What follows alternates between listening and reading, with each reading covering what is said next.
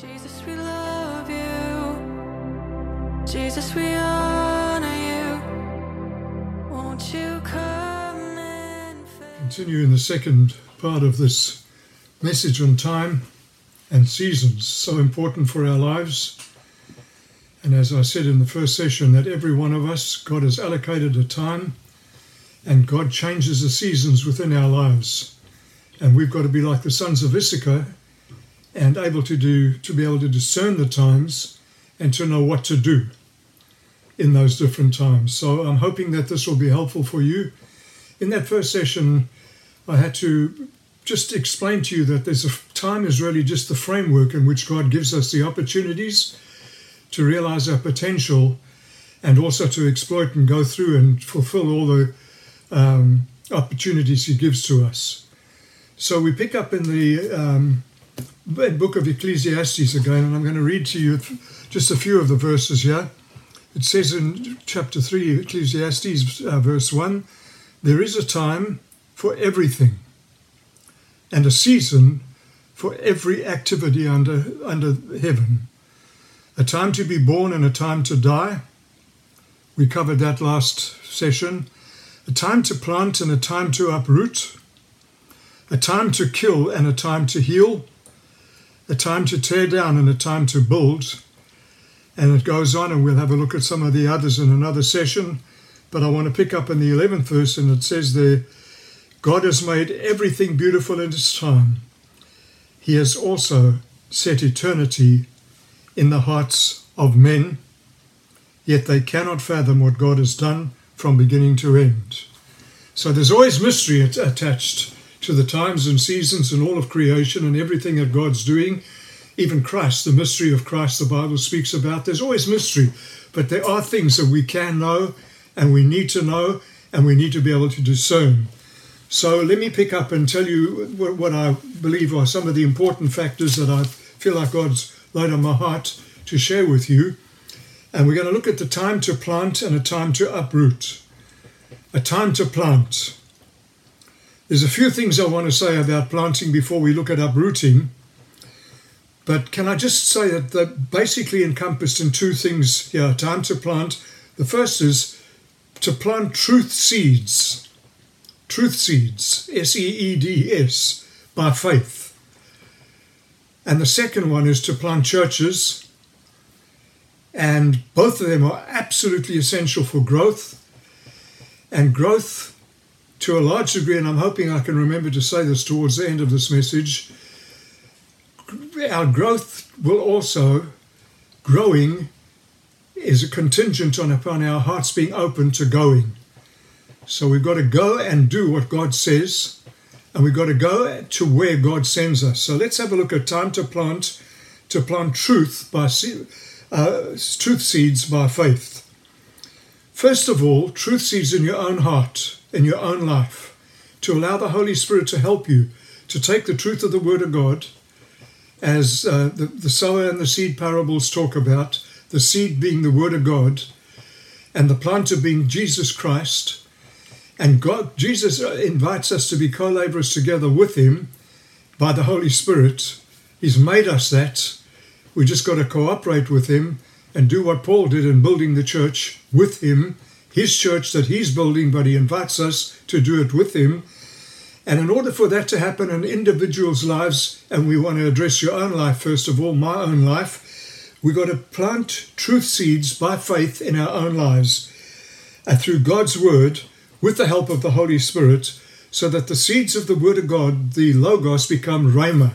So when we approach the Word of God, we approach it with a heart that's expectant.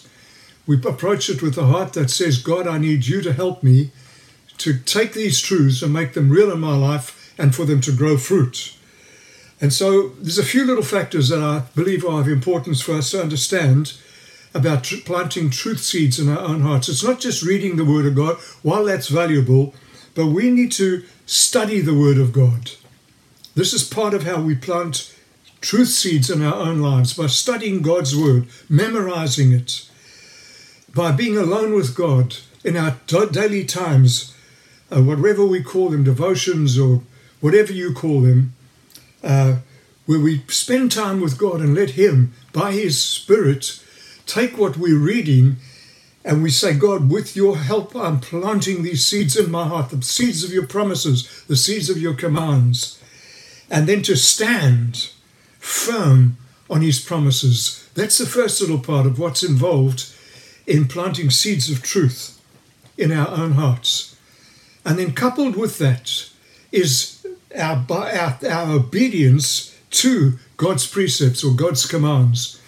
It's not enough just to hear God's word and for God to be able to speak into our hearts about it. We've got to say, okay, God, I'm going to obey that. I accept it, I receive it, and by your Spirit's, with your Spirit's help, I'm going to obey it, do it, and walk in it. So I believe with all my heart, and I know that the church preaches against this today, but it's still true from the Word of God. I believe with all my heart that as we obey God's word, because faith and obedience are almost the same thing. Bible faith always results in obedience. So I want to say this. We plant more seeds and the seeds grow stronger and the fruit and the plants grow by us opening. And when we obey God's word, we open ourselves to more revelation, more truth from God, and more seed to be planted in our hearts when we obey God. So if we want to plant truth seeds in our hearts, we've got to obey God. And as we obey, I'm going to say it again, as we obey, God is able to reveal more to us and plant more seed in our hearts, more of His word, that it may take root and bear fruit.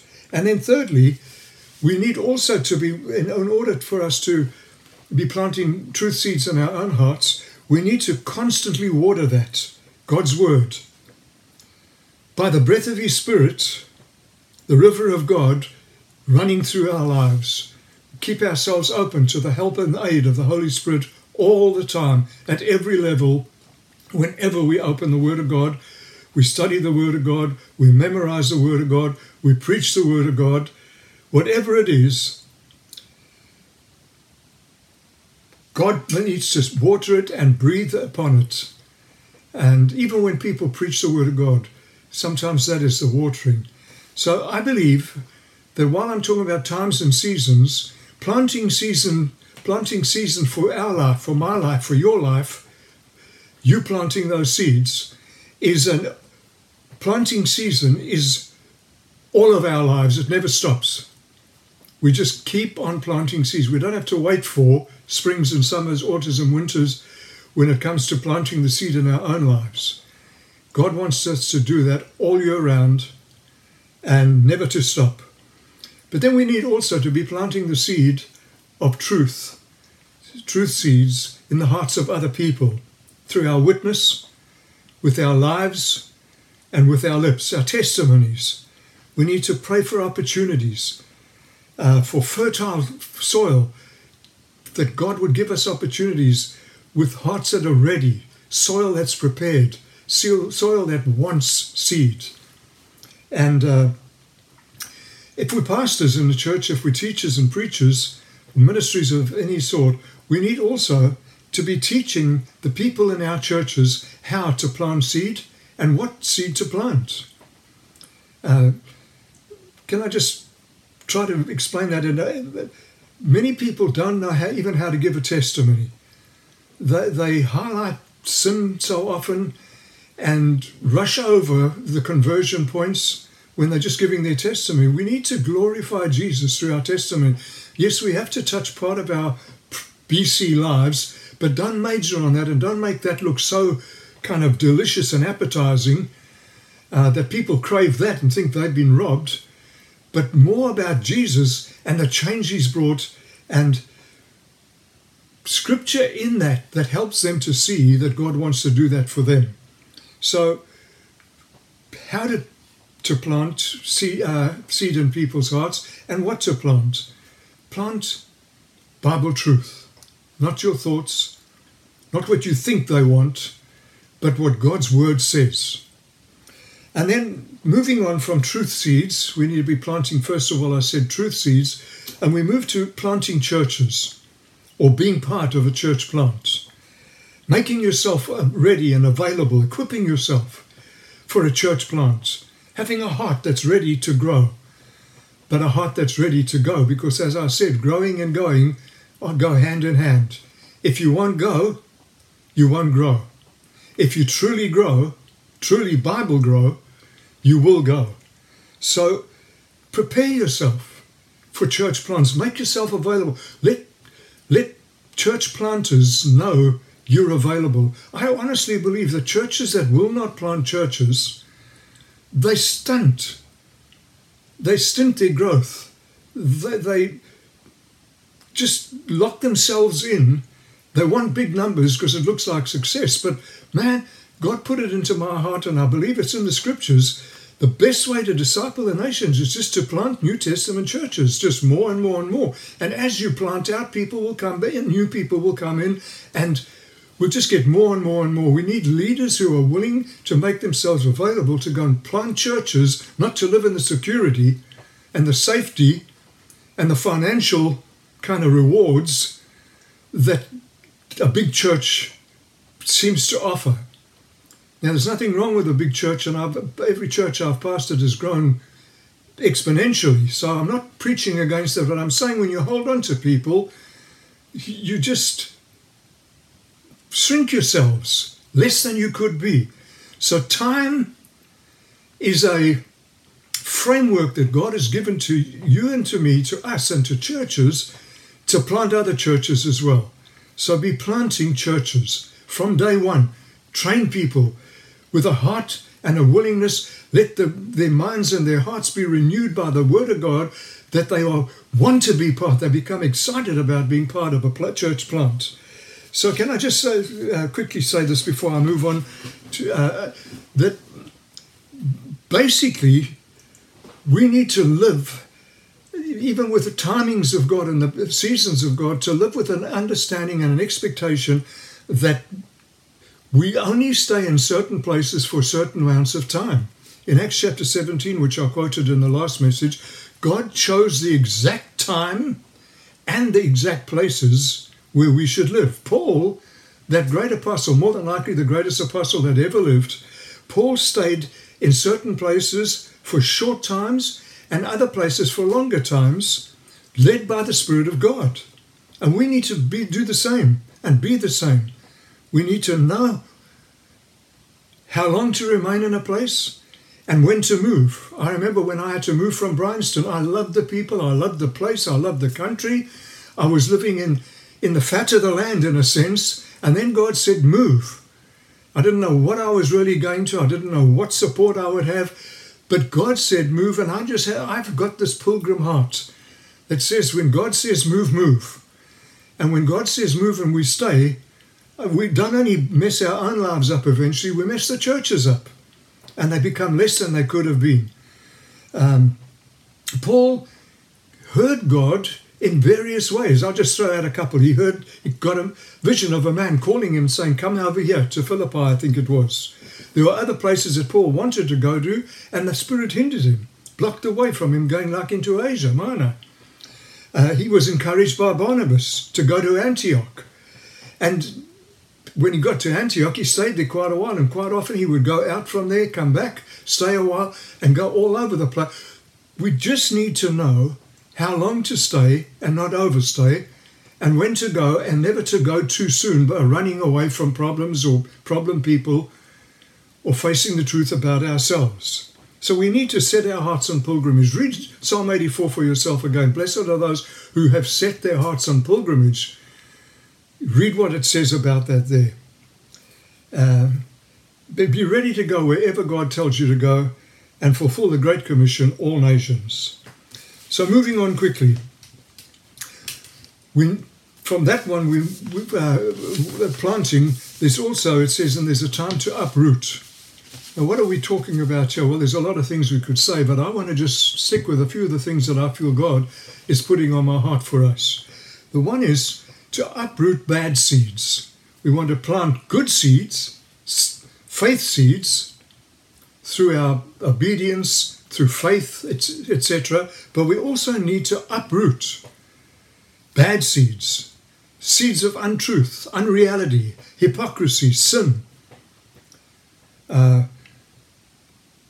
We have to be radical about these seasons in our lives of uprooting. Sometimes we settle down and settle into things that have no biblical truth. We settle into things that others have told us that for a time we believe them and see they're not scriptural. And we've got to uproot these things. So be radical about when you're reading the Word of God, when you're claiming the promises of God, see that that's what God's Word really is saying. And with you living in untruth of any sort, even your own perception of yourself, uproot it, pull it out.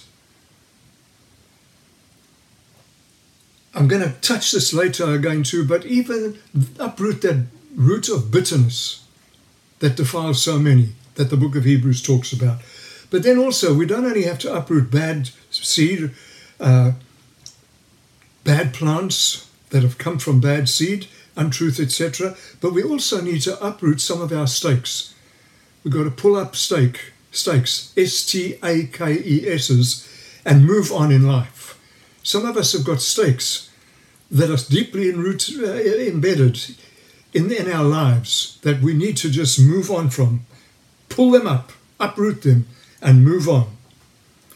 Too many people are going around the same old mountains over and over and over again. In Deuteronomy chapter 1, read for yourself in verse 6 to 8, where God says to his leader, you've gone around this mountain too many times. It's now break camp and move on. And that's just not uprooting those stakes just robs us of so much that God has more for us. All of that God has for us. There's so much that God has for all of us. As I speak to you, I just feel in my heart that God is just saying, you don't know what God's got for you. So Paul puts it this way. He says in Philippians 3:13, this one thing I do, forgetting what is behind me and straining toward that or what lies ahead, I press on. And that's preceded by verse 12 in Philippians chapter 3, and it says this, I press on to take hold of that for which Christ Jesus took hold of me. When Christ saved you, as I said in the last session, he had plans and purposes. He's got so much for you. He takes a hold of you to move you into. So press into it. Do like Paul says, forgetting what is behind, the good and the bad, and moving on. And so there's some mountains that I just would touch for a moment. Often do when I'm preaching messages, especially to leaders, that they're mountains like unresolved hurts. There's still so many pastors. I meet them regularly. I speak to them sometimes on the phone, sometimes on the internet. Personal face-to-face conversations, etc. They still have unresolved hurts and unresolved issues in their lives. They're carrying grief and bitterness, and some of them haven't even have still got mountains like mountains of sin, hidden sin, secret sins. But we need to uproot them, and where they become stakes in our lives, we just have to say up and out, and we're moving on. Failure, past failures, past friendships. No more naming, no more nursing and rehearsing. Just moving on. But folk, it's got to be a radical uprooting. Every root of bitterness, because bitterness grows up and causes trouble and defiles many, according to Hebrews 12:15. So, uproot. And then we move on quickly. I hope these things are helpful. I know that you know them, but you know that we need to be reminded of them, because sometimes we just learn to live with them, and we somehow just they obscure themselves within us, hide themselves, and we just suffer. So there's a time to plant and a time to uproot. Moving on quickly to verse 3, it says, and there's a time to kill and there's a time to heal. Now, I want to do this as quick as I can. A time to kill. The Bible teaches that we're not allowed to murder Exodus 20:13 says, "You shall not murder." And that's referring to intentional killing or knowingly killing for revenge, etc. But the verse we're looking at here says there's a time to kill. More than likely, it's talking about war, self-defense, or some of the, I reckon it would include even law enforcement, that there are times when you're protecting that you have to, unfortunately, kill. Now, I don't want to go into that too much more because I don't believe that's what Solomon is really referring to, not the ethical, moral problem of murder, but simply stating that for some people die through sicknesses that kill them and other reasons, and some people live and are healed. So there's a time to kill and there's a time to heal.